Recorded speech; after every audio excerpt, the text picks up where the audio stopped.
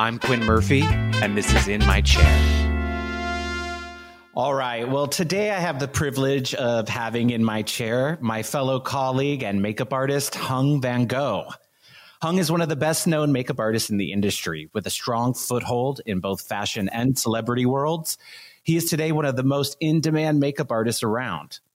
Originally from Vietnam, Hung moved to Canada as a child. After that, he relocated to New York City around 2006. And Hung began collaborating with fashion's top photographers, including Merton Marcus, Carter Smith, Craig McDean, Greg Cadell, Ben Hassett, and so many more. His work has appeared in pages of Allure, Elle, Interview, ID, Harper's Bazaar, Vogue, and W. Hung has worked with major cosmetic brands such as Marc Jacobs, Lancome, and Calvin Klein, in addition to the A-list talents including Selena Gomez, Jennifer Lawrence, Jennifer Lopez, Julianne Moore, Katy Perry, Emily Ratajkowski, Gisele Bündchen, and so many more. And with great honor, Hung, welcome to my chair. Hi, Quinn. Thanks for having me. Thank you so much for doing this. I really appreciate it. Thank you for having me. So the first thing I wanted to ask, obviously the elephant in the room, is how have you been doing over COVID?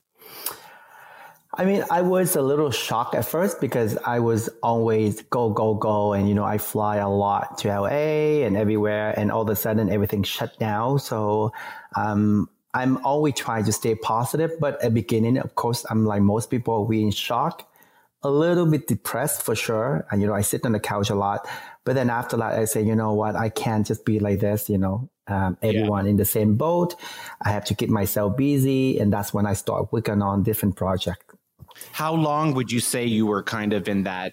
Because I was in it for a long time. Like I would just say 2 weeks because I don't like to be sitting around too long. It's never my personality. I don't like to get too comfortable for too long. For me, doing nothing for 2 weeks is really hard.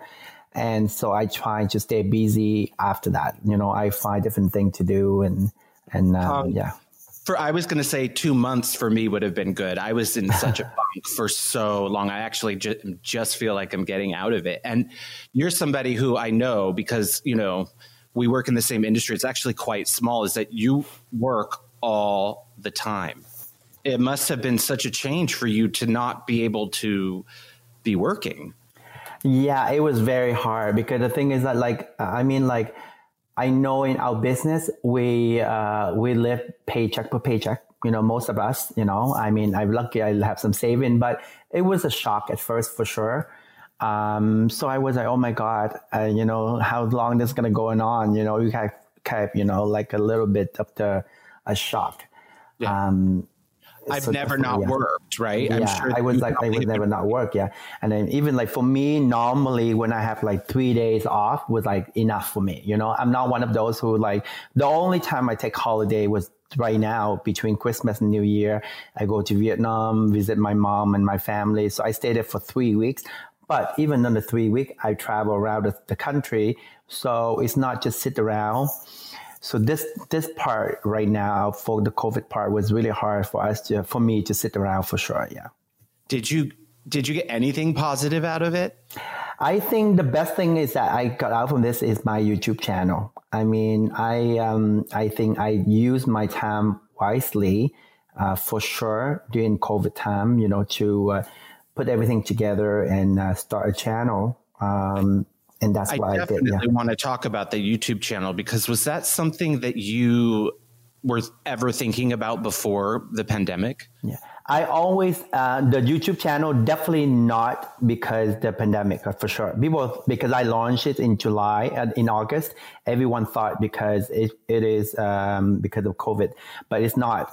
I was thinking about that for a long time. I was always insecure about my voice, my accent, and everything like that. And I got scared and I didn't want to do it. But then when I was in Paris in February, I was like, for sure, as soon as I get back, I'm going to start working on it. And then the pandemic happened. So that's why I didn't really start until August. Like I start in July, but we launch in August.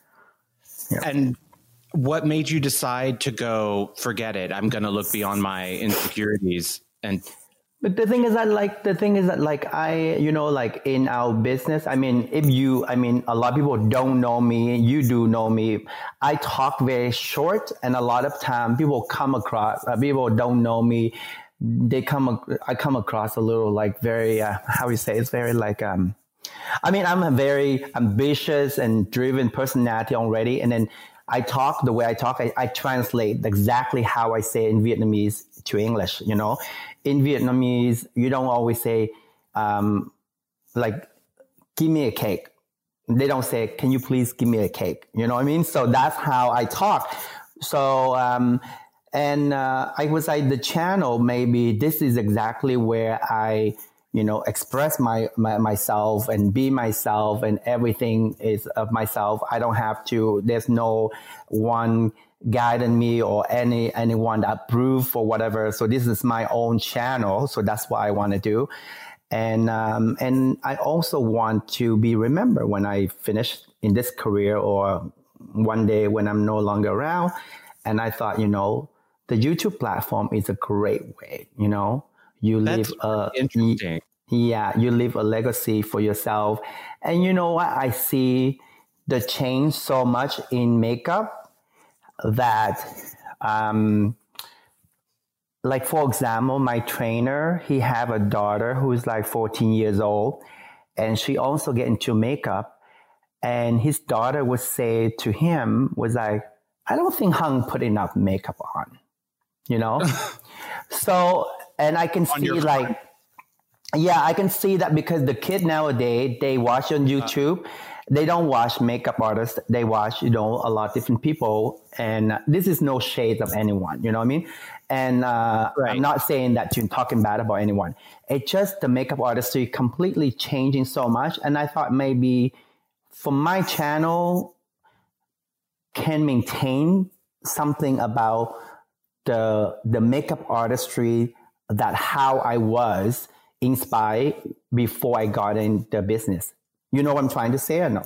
So like something freer, yeah, like you're the boss of what you're doing, kind of. Yeah, so basically when I got into business, I was like inspired by Kevin Ukon, Francois Nars, all those makeup artists, beautiful, you know, like if you talk about those makeup artistry, then the youngs now, they wouldn't understand that. They wouldn't know what it is. They see like 3 layers of lashes that's what you should do on the eye, you know? Right. So I was like, maybe for my channel, there's you know, there is my channel. Maybe to I don't want to say to save, but to was like to maintain the beauty of the makeup business, that how I remember when I want to get into the business, you know? Yeah. And that's why I want to do the channel as well. And I say this can be, you know, remember one day when I'm not around anymore, you know, this is the channel going to live for a long time. It's on YouTube there. And for all the young generation, they still can see the makeup artistry, you know, and the way it was supposed to be, you know.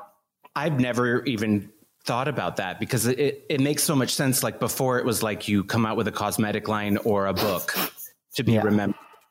But, you know, it makes sense that in this day and age, it would be on social media. Yeah, because, you know, like the Kevin Ukon, we have books, but the young ones now, they don't go and buy makeup books. You know what I mean? They go and watch YouTube, and that's where they watch makeup. They watch on Instagram, they watch YouTube, and whatever available it is, that's what it is. You know, when they grow up, they don't know the difference. And I don't want to say I'm a savior, you know, like for the business, anything, but I say, you know what, this is, I can see a platform that for all the young generation, when they grow up, they can see that's, you know, that was, you know, part of the makeup artistry, not just the makeup, what is going on right now, you know?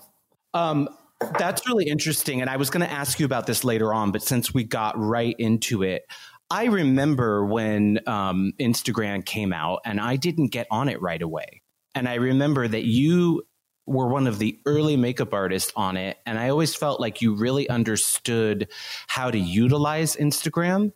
And I mean, you have, the last time I checked, let me check my notes here, I think you have 2.1 million followers, or is that correct? Yeah, it is. Yeah.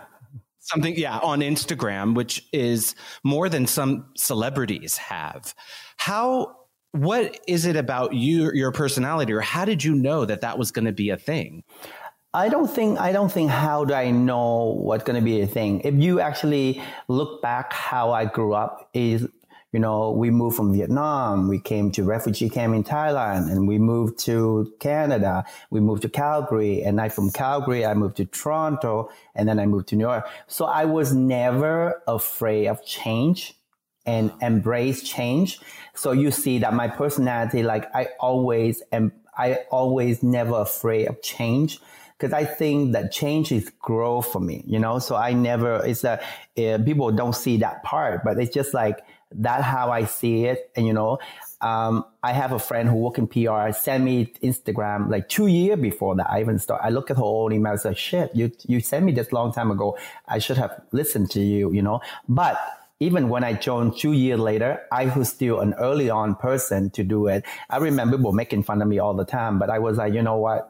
I can see, I can see potential because I love images. I love photos. And I was like, this is like a way to express your art. I'm not very good at writing, so I'm not very good on Twitter for sure, because, compose a sentence on Twitter, it would like take me like 10 minutes to make it decent. But photo, I can express, I can see what's a good picture. I can take a photo and post it. So that's why Instagram, I love it more. It's not because I see that it's going to grow. I didn't see that part, but, right. The people always tell me, this is social media, the great platform to express yourself. You choose to you narrate it, I would say your own narrative, you know what I mean? Like, however you want to portray yourself, how you want to share yourself, it's up to you, And that's why I thought it was great to do. Could you feel when your Instagram took off? Because I remember seeing it going, oh, he's on to, like, I got in it, what I felt was too late. But I remember looking at your account and going, I just felt like you were already laps and laps ahead. And I thought, oh, wow, your account is blowing up. I mean, it is like, I think it's one point. I think, but it's not about blowing up or anything. It's when I start, there's a lot, people have a lot more followers than me. But I think with Instagram, I think consistency is the key. I always tell people that when people ask me like, why my Instagram grow? I think it's the consistency, we feed in like for me, I always think try to be consistent, even like my YouTube every Monday, my Instagram, I'm trying to post every day, the most I would go, without posting with 2 days, you know what I mean? When I'm on holiday, it would be 2 or 3, but usually I try to do everything every day. So it's like an exercise. So, I think that's a key for the Instagram to grow, Hung, did you ever worry? Because I don't know if the listeners know this, but the fashion side of our industry can be very kind of snobbish and, judgmental and whatnot. Were you ever conscious about what you would put on your Instagram versus how you thought it would be perceived in the fashion industry? I was a lot when I first doing that, but I was like, I was never like, people are always very judgmental already beginning when I always get in trouble for taking behind the scene photo and post photo or anything like that. People always get mad at me, editors and photographers always get mad at me. But I was like, you know what? I love it, and then I do it. And yes, but the same people who judge me about before, like I remember many photographers or stylists would like always give me shit, but always the one now is like, make sure to tag me or credit me, So, but at the time I did, they always have they have a hard time dealing with me because I always like, no, I have my Instagram to post today, it's like, well, everything was so secretive. It was like, don't let anyone know what the next collection is and all of this. And now it's like, no one's above it. Everybody is a part of it. Yeah. So hats off to you. I would love to hear about, I'm really fascinated with your story. And I want to know, you said that you moved from Vietnam, which I visited last summer and absolutely loved the country. And I think you ended up giving me a lot of tips and pointers about what to do. Do you remember being in Vietnam? What age were you when you left? I was very young. I was literally very young when I left Vietnam. So I don't remember much until I go back. But I do remember the life I had in refugee camp, but not when I was younger. I just remember because, my mom basically wanted us to have a better life. And she basically just I just listened to my mom and to escape Vietnam with the pay people and get out of the country. But I didn't remember. I was very young. I'm not going to tell you my age, Quinn, because... Okay, but young enough that you remember the experience. Yeah, I know. Yeah, I remember the experience for young enough to remember experience. Yeah. But was it scary? It is. It wasn't scary when I left Vietnam because I didn't know what I was getting to. I was so young that I didn't know exactly what I was doing. My sister and brother and I were also young, so we just okay, our mom tell us to do this, and this is what we do. I don't remember. But when we got to refugee camp, that's the scary part because we escaped Vietnam in a tiny little boat and we got to the mud field, the soft mud that it get shrinking down. And we got the mud got my sister and I all the way to the neck. And we consider within 2 minutes later, if we didn't get rescued, we're dead for sure. So that what I remember for sure. And my sister and I and other people got rescued from the Thai people, went from the big boat, and they pull us. They threw a rope, big rope, and then pull us into their boat. And that's how we got rescued. Those one always I remember vividly for sure. And then we stayed in refugee camp for 3 years. In Thailand. In Thailand. And so those part, I remember very clearly. But the when the younger, the life in Vietnam, I don't remember much for sure. Yeah. And so you eventually ended up making it to Calgary. Is that right? Yeah, Calgary. So basically, the hotel maid in one of the hotel maid in Calgary. Sadly, she passed away already, but she was the one that sponsored my family over from the refugee camp over. And then we stayed with her for a bit and she was helping us to find a studio for my brother and sister and I lived there.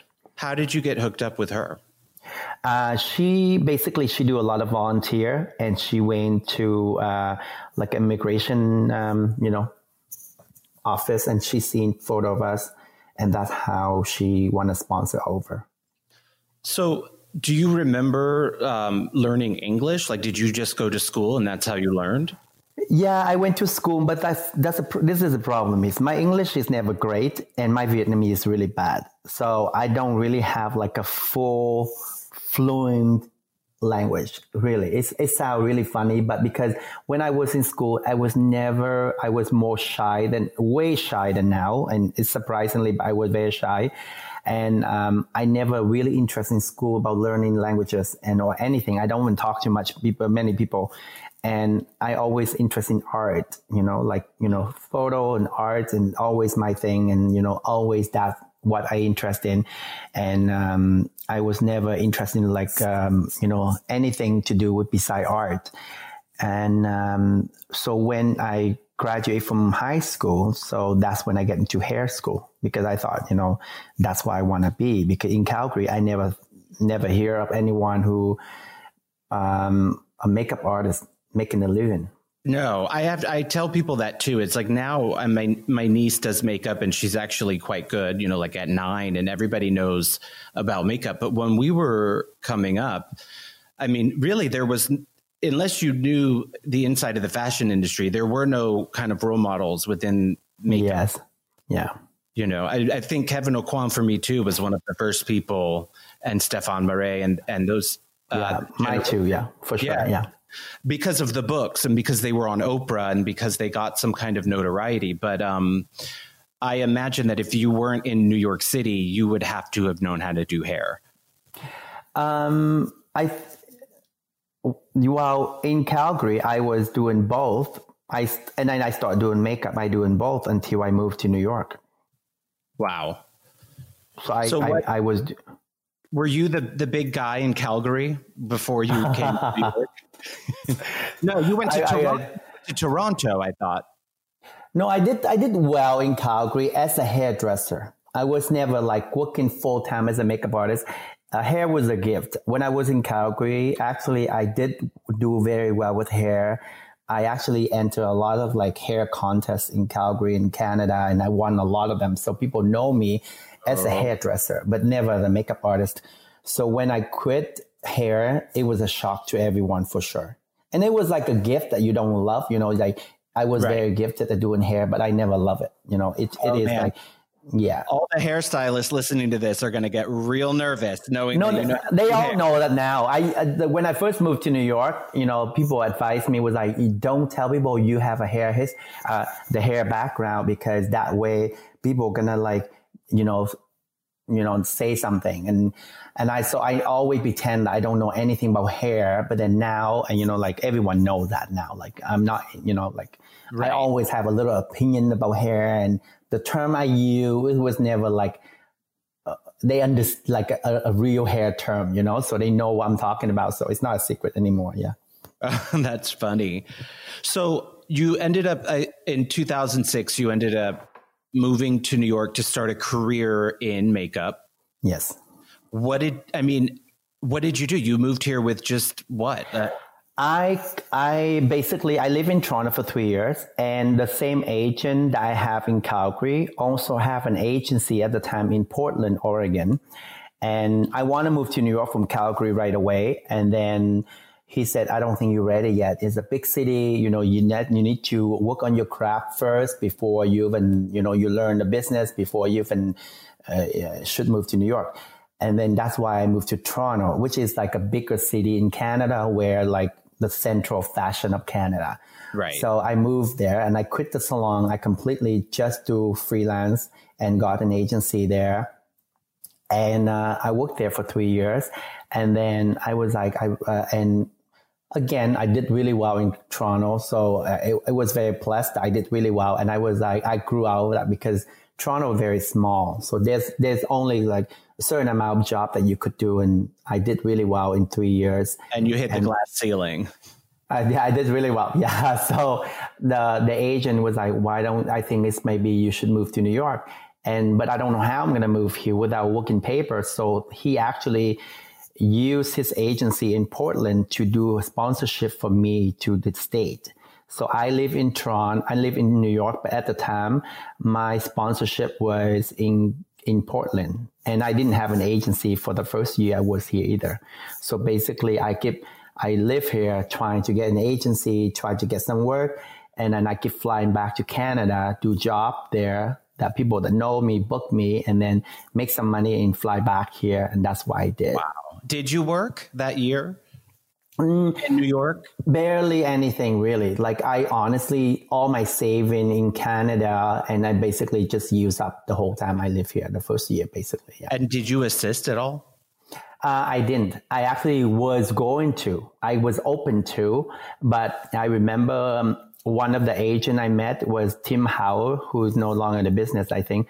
He would sit down with me and he sit like for half an hour and he was like, your work is very beautiful, but I don't think you should assist because you have client that you work in. At the time, I do like a few of the, like high-end client, like in Canada, like Whole Renfrew and all those clients that still booking me all the time. And I say, once you assist someone full-time, it means that you give up all those commercial jobs. You're not going to make enough money to live in New York unless you come from, a family with some money because, right now, do you have a lot of saving? And I say, I don't think I have any left. And they say that I don't think you can assist. Why don't you go try on your own? And that's why I did. So how did you know how to do makeup? No, I basically in Calgary, I always start practicing makeup. So I do hair and makeup at the same time. And when I was in Toronto, I mainly do makeup only. I don't even do hair anymore. It's just styling hair. But you as Hung Van Gogh, and you've been doing hair, and now you're going to do makeup. How did you know even where to start? It's self-taught. I really self-taught. Before tutorials, really. Yeah, before all the YouTube tutorials and stuff like that. It's the passion, it's the love, really. I think hair you need to get training, but makeup I think is an art, and I think I don't think anyone can teach you art, right? I mean, colors and all those kind of things. It's hard to teach someone. I think it's the eye that you have, really. Who did you practice on? I mean, the agent I have in Calgary, he's more like a friend. So I practice all his model, the local model, people I work in the salon, and I start doing local little shows and little job there. And I do weddings and everything, graduation and everything that you can imagine. Yeah. Did you make any mistakes? I think even now you still make mistakes, but that's why you have trial and error that that's going to grow from it, Right. Yeah. So. But, okay. So when you started to start this as a career, you're out of high school. How did your mom take that? How was that? Oh, my family is never, the only one was supportive. What I do is my brother. He actually professor university. So he's very open-minded, and he's always believed that, do what you love. Doesn't matter what it is. Okay. And so he always very supportive. But the rest of my family, they're not very proud of that. My mom, I think because I'm come from Vietnam, and basically in Vietnam, that's the last job the parent want the kid to do, especially a boy. They think as a kid that, they do makeup. You see someone who cannot finish school, and that's why they do makeup. It's not because you want to do makeup, I mean, it's changing nowadays. It's not, but at the time, this is 20 years ago, basically almost. So it's not something my mom proud for sure. But I mean, I always very strong-minded since I was young until now, and I just go for it. So you never let that slow you down at all? No, it's never my personality. I never let things I just keep doing what I want to do, Yeah. How does she feel now about it? I think she is proud, but my mom is a type person, she would never say it to me. So we're not that kind of family. My mom would never, for example, now she watching all my YouTube. She watched everything what's going on, and she would talk to me about it on the phone, but she would never say, I'm proud of you. It's not how we grew up. So it's really hard, Yeah. Yeah. Do you think that your hustle comes from being an immigrant from Vietnam and the experience and having to survive? Or is that something that you were just born with as yourself and it would have been there anyway? I think part of that was the first part you say, in immigrant and refugee and everything like that, that for sure. But part of that, I got it from my mom.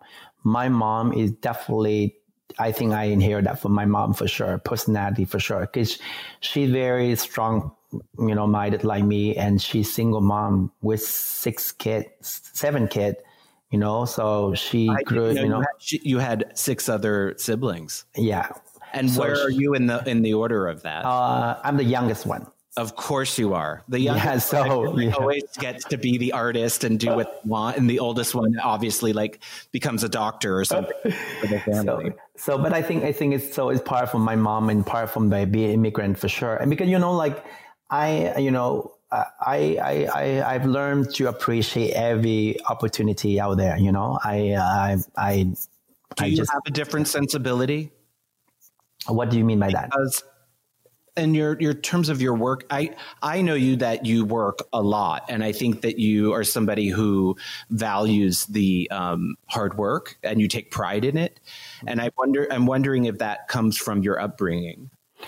Definitely, for sure. And also, to be honest with you, because it's not I need my family validation that I'm doing well, but I think it's part of that as well. It's I know that when I start in this business, my family is not a career that my family be proud of, when I do it. So in my heart, I want to do really well. So my family, have no shame to say my son is a makeup artist, because I remember I know about this. My mom didn't tell me, my family didn't tell me, but when when she go back to visit Vietnam and people ask about me, she would change the story and she talked about my brother. Because my brother, my brother is my biggest cheerleader, and he's one of my best friend, my best friend, not just one. And, but I know that my mom was change the subject and talk about my brother because he is, professor, PhD university. So there's no competition between my brother and I for sure. But I know in my heart, I was like, I want to do well. Just like one day, my mom doesn't have to like change the subject when people ask about me, you know? Have you ever been noticed in Vietnam? Have you ever gone back? Oh, they know me in Vietnam now. So the internet, they do write about a lot about in Vietnam. People in Vietnam, they do the media do know, because, you know, once you do well in the state, I think like they know about that for sure. That must be such an amazing feeling after everything you've done to go back to your homeland and have a name for yourself. Yeah, but the best part is like, I remember when I first go back to Vietnam, it's more fun because people don't know you. You go fun, you go eat, you know, anything, you don't have to worry now, because the internet, that people notice who you are. That's from Instagram, from social media. You lose that privacy for sure. And I'm sure now with the YouTube, there's no way you can hide it, you know? So you gain some, you lose some for sure. You gain that your family, they be proud of you, but you lose the privacy for sure. So yeah, they're both valuable. I know that. So Thung, when you were in New York and you were, you know, struggling to kind of get your foot in the door. It's a big city. It's hard to do, and making your money back in Canada. When did you get a break? My break would be, this is, funny used to say, is when I was in Toronto, when I was in Calgary, there's a part that I forgot to mention, is that when I was in Calgary, I did really well as a hairdresser. A salon in Montreal basically came to me, and I was very young. I was like in early 20, and they was like offer me a creative director of the salon in Montreal. It's like a big 40, 50 people salon. It's like a big salon there. And I was like, are you serious? And they did. So basically for 6 months, I flew back and forth from Montreal and Calgary, 2 weeks in Calgary, 2 weeks in Montreal. I worked in the salon there for 2 weeks, and then Calgary for 2 weeks. And, after that, I said, you know what? I'm not going to do hair anymore. That's when I moved to Toronto for good. And I quit both of the place. But the part in Montreal was when I worked in the salon there, they're an assistant that they have for me. And he was someone I became close friend with. And when I moved to New York, he was also already living in New York. And he worked in an agency here who rep Helena Christensen. It's a one model. His name is Christopher Michaels. And that same, my assistant there was the one who introduced me to Helena. And that considered was my break, really, because I got my first shoot with Helena. She likes the makeup a lot, and she requests me for many other shoot after, and everything accolade after that. That's amazing. I've known that you've worked with her for years, but I had no idea that she was actually the one to discover you, really. Yeah. Wow. So basically, like I did like my first, because every single editorial I do here was so small. And then the editor with numero shoot with Helena was the biggest one at the time for me. And then that was because my own assistant was the one that pushing me for it. So you always have to be available to Helena at this. Yeah, she have been a cheerleader for years. She's been in Guardian Angel for years, for sure. Yeah, that's amazing. And then, so from Helena, did you not think that you wanted to do? Because this was a different time. There definitely was. New York was fashion. LA was way more celebrity. Did you know what you wanted to do? I always want to work in fashion. I always thought I want to work in fashion. You know, the agency at the time, they always recommend me to do celebrity. I say, no, I love fashion, you know, because, you know, growing up reading fashion magazine. And then, you know, one thing after the other, I did one celebrity, and then it shipped, you know, slowly. And then now it's like half and half, I think, you know. I've seen the fashion industry also mainly does celebrity now. So the two worlds are more intertwined than ever. I think it's more like, I don't want to say forgiven, but it's more like there's a blur line now. But at the time when I first started doing celebrity, people was like, the fashion people kind of look down on you, basically. You right. know? That was definitely a real thing. It was like people who do celebrity are inferior because they aren't good enough to do fashion. Fashion, yeah. Right. So how do you have a strong foothold in both Do you have a different approach when you're going to a shoot versus when you're doing a celebrity client?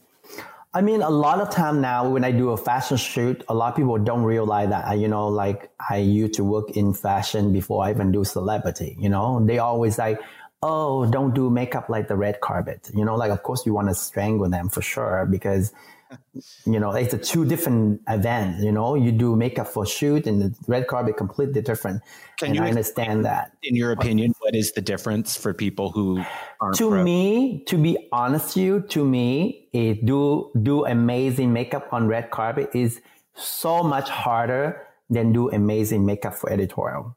Because editorial, you have lighting that you can depend on, like you can make your makeup look good, or you can have retouching after, you can do all those things, But for red carpet, it's like there's no forgiving there, the light could be horrible and anything could change your makeup. So it's a lot, of course, like you do a lot more heavier than editorial for sure, unless the editorial have a theme, to have with a lot of makeup.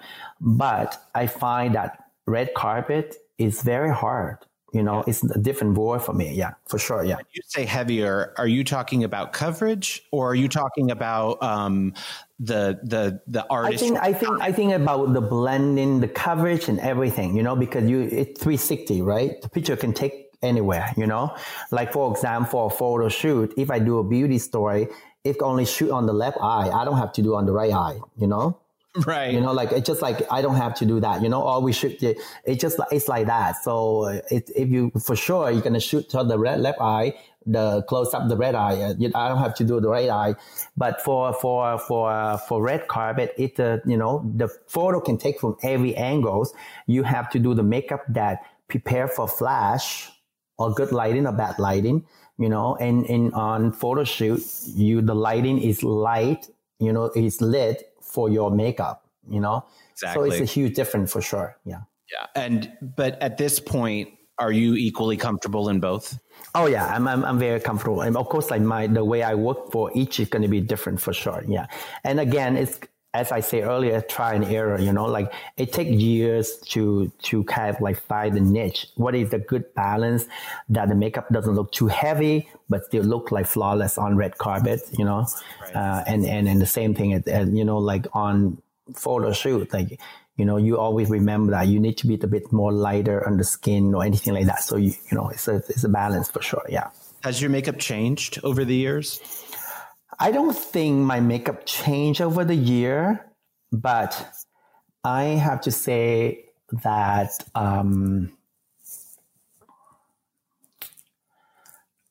I think my makeup getting better for sure. But the style, my aesthetic, I don't think that much different from before. My appreciation, about skincare and everything like that is always there. It's never changed at all. Right. And do you ever does anything make you nervous anymore? No. Like you could be in a burning building and you'd just be like, I'm fine. No, I don't think so. I think, I don't think I get nervous like that at all anymore. No. Even with a challenging client? I think like if you look at me, I work with some of the most strongest, women, in Hollywood. But I mean, I'm used to that, and I think I have a very strong personality too. So did you just come in from day one having that kind of assertion and confidence, or is that something that you developed? I always have the confidence for sure, but I always have my mind. It's always like I have nothing to lose, I mean, I moved here. Definitely, I always say to myself that I moved to New York for a better career, for a bigger career. And I came here with a purpose. I came here with a dream, and that's why I always say to myself. So that does build the confidence in me for sure, Right. And you in your head, you always like, what? A lot of time, at the beginning of my career here, of course, you put up a lot of stuff and, you have to bite your tongue and you go home, you just let it go, and you keep saying to yourself, I say, okay, just forget, that's just another day. You here, you just remember, stay focused, what you're here for, And so Everyone I guess has a bad day at work, no matter what. When you go to a job and it doesn't go how you thought it was or whatever, how do you deal with that? Even if you're not doubting yourself, but it's just not a match, or, you just know that you and that client are not a match together or whatever, or you don't have the same vision as the art director. What do you do? For me is if I do a job with a client that I really don't think is a match, and I would, that's the first time I work with her or with a client, I would try to do the best, more than the best job that I could ever do. And I never say yes again. Even if they offer you the most amount of money, then you can ask the agency. That's for sure. That's for sure about my personality.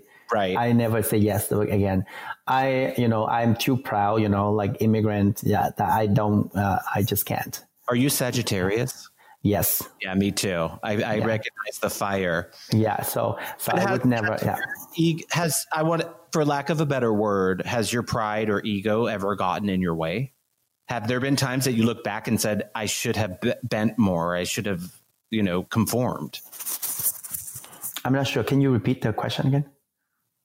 As a prideful person, have you ever looked back and thought, I should have compromised more, or I should have not let my ego get in the way of, what I could have done? Of course, there are times that but I think everything happened for a reason. I like try to move forward for sure. There are many deals in the past that I was like, I walk away from it because, I just know that in the long term, I won't be happy. And, at the time it could be like a rush decision, but I think like I have to go with my gut as well, And it's not about the ego or you have too much pride, but I think you have to go with your gut.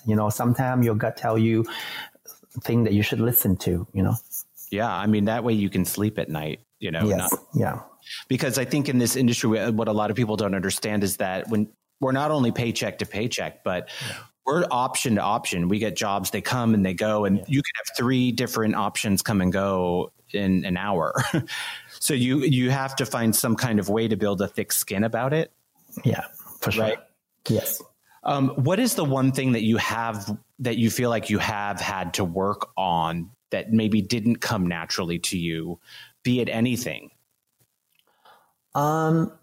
I think the language is definitely the part, and how I talk, how I phrase my words better.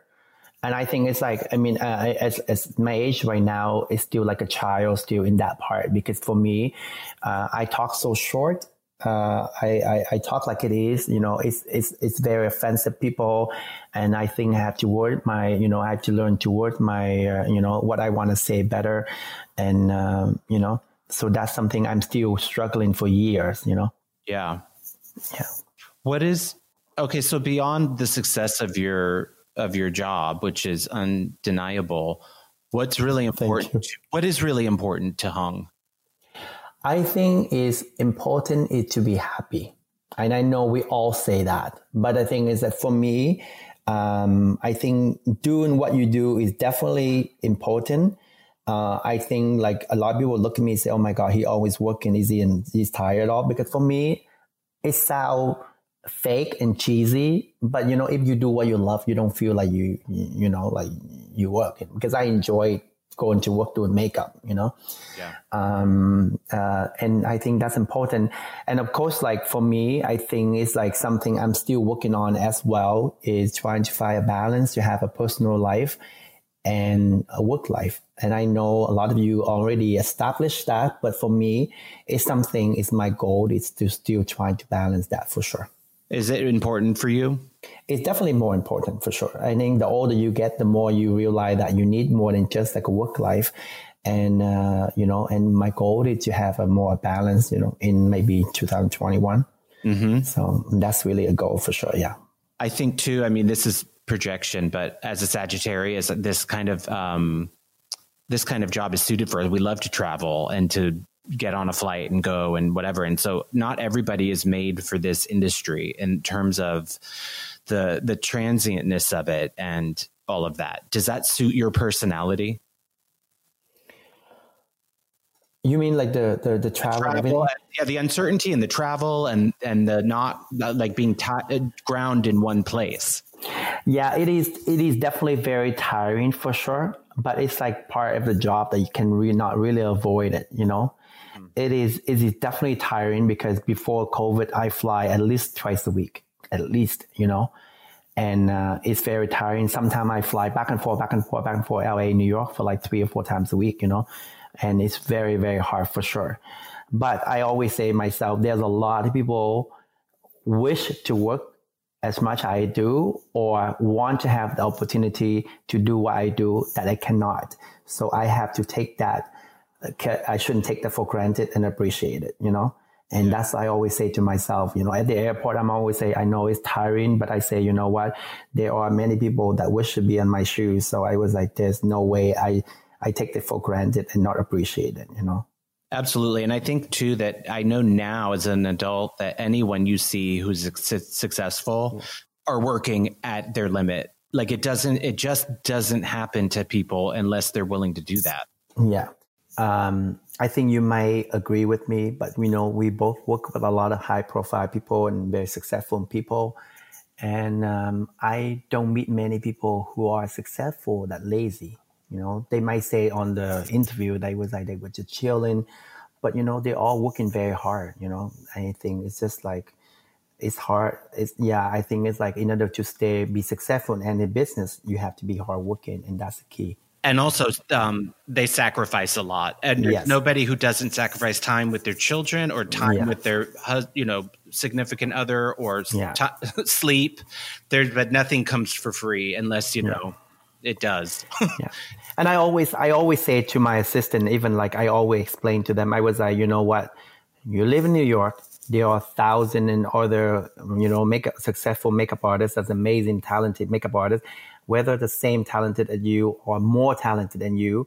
But you know what? The only way that you can go further in the career is that you have to work harder than them. And that's, I always tell them that, you know, if you're willing to make sacrifice like that, then you're going to have a chance to make it in New York. You know, if you just want to work the pace that you want to work and you enjoy your life and having fun, there's a very little chance that you can be successful in the career because you have to make some sacrifice for sure. And the industry now is so oversaturated. Yeah. There's so many more hair and makeup and stylists than before that it's really competitive. I find it to be very competitive. Hung, do you have a favorite red carpet moment? There's many of them I like. I think I love the one I did with Emily Ratajkowski for the Emmy because that was a very bold look, you know, like the bluish, you know. Oh, right. I remember that. Yeah, that one. I love many. The one I love with Jennifer Lawrence for the Oscars. I love a lot of the look I did with Kate Bosworth, you know, Selena. It's always fun. Yeah. I mean, so like, and there's quite a few. It's hard to choose because, you know, you like each of them for a different memory, you know? And also when you go in for those shows, do you have an idea of what you want to do or how is that conversation with? Usually if like a big award, usually the stylist and, you know, hair and makeup, I'm sure you did this already. We all have a group chat. And then they send us photo. We start with the outfit, you know? Right. I use that. You can't just say, oh, I'm going to do this makeup without knowing what the client going to wear. Or, you know, you always have to know what the event is. You know, that's the first thing, what the outfit is. And try to understand like what the red carpet would look like or the background of the red carpet would look like as well, too, if you could find out first. And then you can work from there. And then you can propose the hair makeup first, or you discuss there. I'm the type person. I'm not very good with like show you the JPEG of the photo and say this is exactly the look I'm doing. I think most of my clients that work with me already, they know that I'm the type of person I can explain a little bit, but I know better when I start working on the face, and you know I always change my mind a little bit here and there. So when people give me more freedom, I do a better job than put me in a box. You know what I mean? Absolutely. So that's how I work. Yeah. Do you ever change your mind midway through? Like, oh, this isn't it? All the time, yeah. But I'm always trying to act cool a little bit because you don't want to freak out people, you know? Right. Because sometimes you want to completely change. Yeah. Usually it's more like change my mind about lipstick color or anything like that. But the eye, usually I'm pretty consistent for sure. Yeah. Wow. And the last thing I wanted to get to with you, well, one thing before that, what do you think the biggest misunderstanding is about you? I think it's just because I always come across very like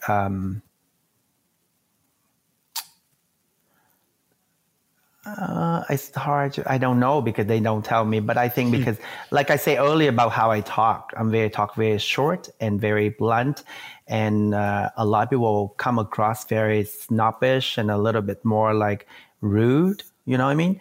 I think it's just like, but the thing is like, it's just the culture a lot of way. You know, I just remember, for example, like I remember Rosie Huntington, where I do a video with Kay Bosworth for YouTube, and they recreate a look that I did on Kay Bosworth, and then they were calling me to ask me my opinion about about the look. And then I was at an event and my phone kept calling, and then I kept hang up. And then finally I keep seeing Rosie FaceTime me and calling me, and I pick it up and say, "What do you want?" but she keep the whole thing as a conversation on her YouTube channel.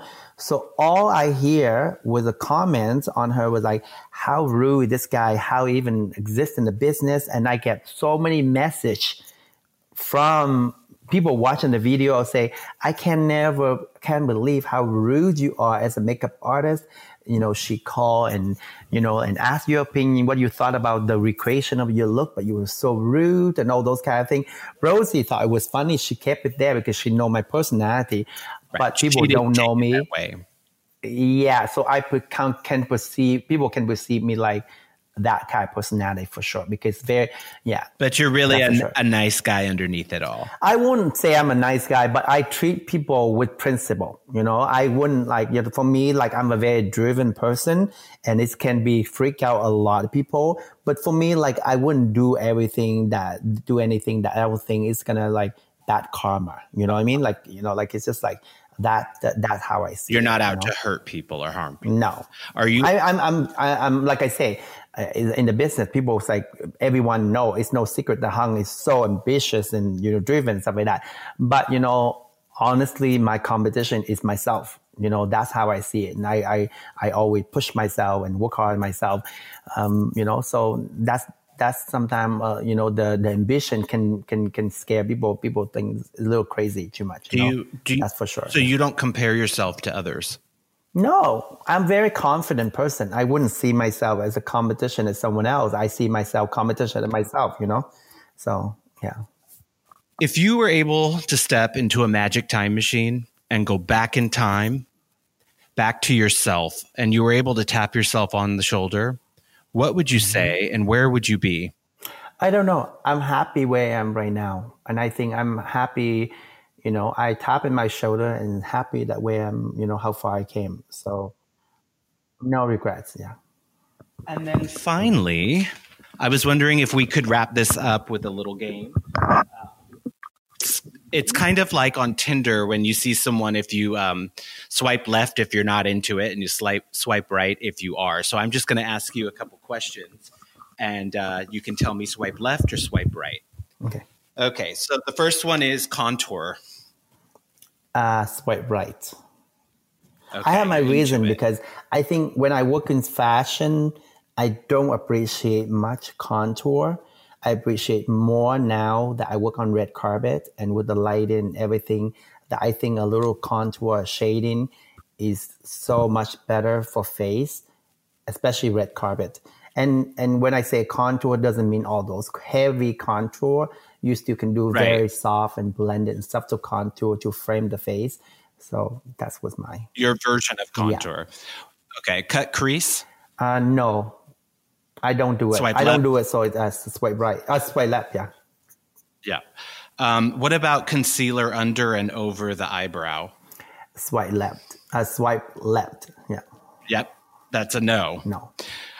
Okay. What about a one color wash for the face, meaning the same eyeshadow, lip, and cheek? Swipe left. I like dimension on the face, so I don't think that's a yeah. You're not using a multiple all over the face, everywhere. Oh, you know what? I'm a mistake. I mean, like one product you for the whole face, you mean? Sure. Like, yeah, like using, say, like the one creamy color on the eye, the lip, and the cheek, and having it be. Oh, like a monochrome makeup. Yes. Oh, yes. Wait, right. Yeah, I missed it. Okay. Sorry, I didn't ask that very well. Glossy lips. I don't use lip gloss often. It's not, so I would say swipe left. Okay. Spider lashes. Left. Okay. Animal print eyes. Left. Colored mascara. Left. Okay. Overdrawn lips. It depends. So it's hard to say because, you know, like depend on the girl, depend on the client. So I might have, depend how you do it as well, you know? Okay. So that sounds like a right so to it's me. a right. If Yeah. it's done well. Yeah. Okay. What about extra long wear lipsticks? Left. I feel that lips should always feel sensual. I'm never big into like liquid lipstick either because I like lips. It's like I like lips to have soul in there. Is that you understand what I mean? Like sensual soul. That's why I think lips you should always like reapply them because you know after a while when those long wear lipstick it have like that little white there, the little dry crack. I never love it. I think it's very yeah.